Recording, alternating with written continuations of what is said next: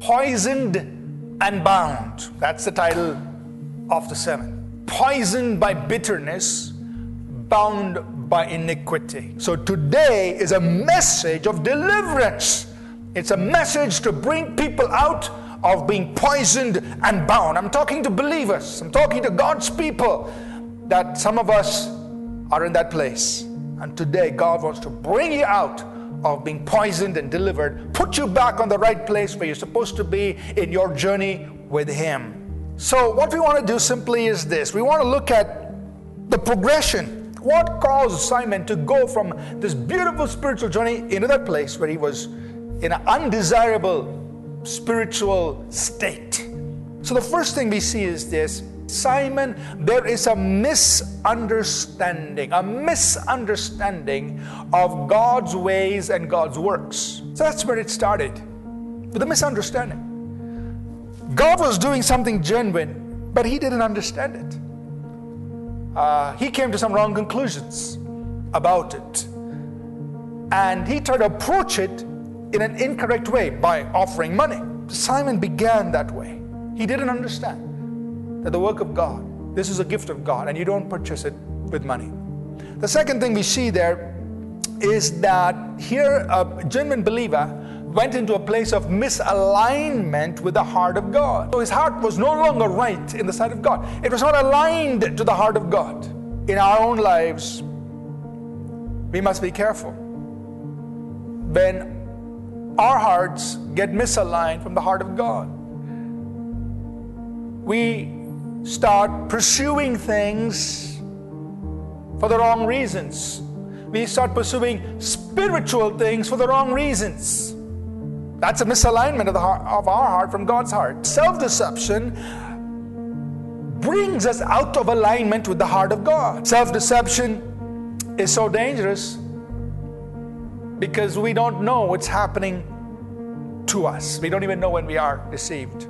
The third thing we see is there was maliciousness towards God and His people. Simon was once the man in Samaria. He had the power, he had the control, he had everybody under him through witchcraft. He was the boss.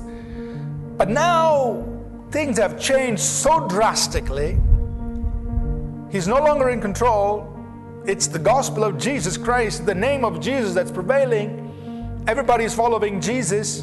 And then there are other people who are leaders. So wicked thoughts in his heart, maliciousness, brought him into this place where he was poisoned and bound. So, 3 simple antidotes from getting into this undesirable place of being poisoned by bitterness and being bound by sin. Seek understanding from God. When God will work in ways and do works that you and I are unfamiliar with. When you see God doing that, either in other people's lives or in your own life, ask God to give you understanding.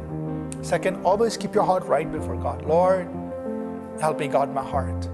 The attitudes of my heart, the motives of my heart, the thoughts of my heart, the pursuits of my heart. I want to keep it right. And God, I always want to do what love will do. Love will never hurt the other person. Love will not destroy another person. Love will not backbite another person. Love will not, gossip about another person. Love will not do that. So always walk in love. And if you and I maintain these 3, we will prevent ourselves from falling in to that place of being poisoned by bitterness and being bound by sin. Now, what's the cure? First, you've got to repent. Tell God, Lord, this thing should not be in me. I repent for letting it get into my system. Repent. God, I'm sorry. That's the strong rebuke that Peter gives to Simon. He says, repent. And then of course we have to renounce it. It means I cannot keep these wrong heart attitudes of bitterness and maliciousness toward God and His people. I renounce it. I get rid of sin. I get rid of this wickedness from my heart. And then I restore or make restitution. We see in Scripture that repentance is not complete without restitution. That means you need to do whatever you need to do to restore relationships, restore things to make things right before God and before people. So repent, renounce, restore. And God will bring us out of that place of being poisoned by bitterness and being bound by sin.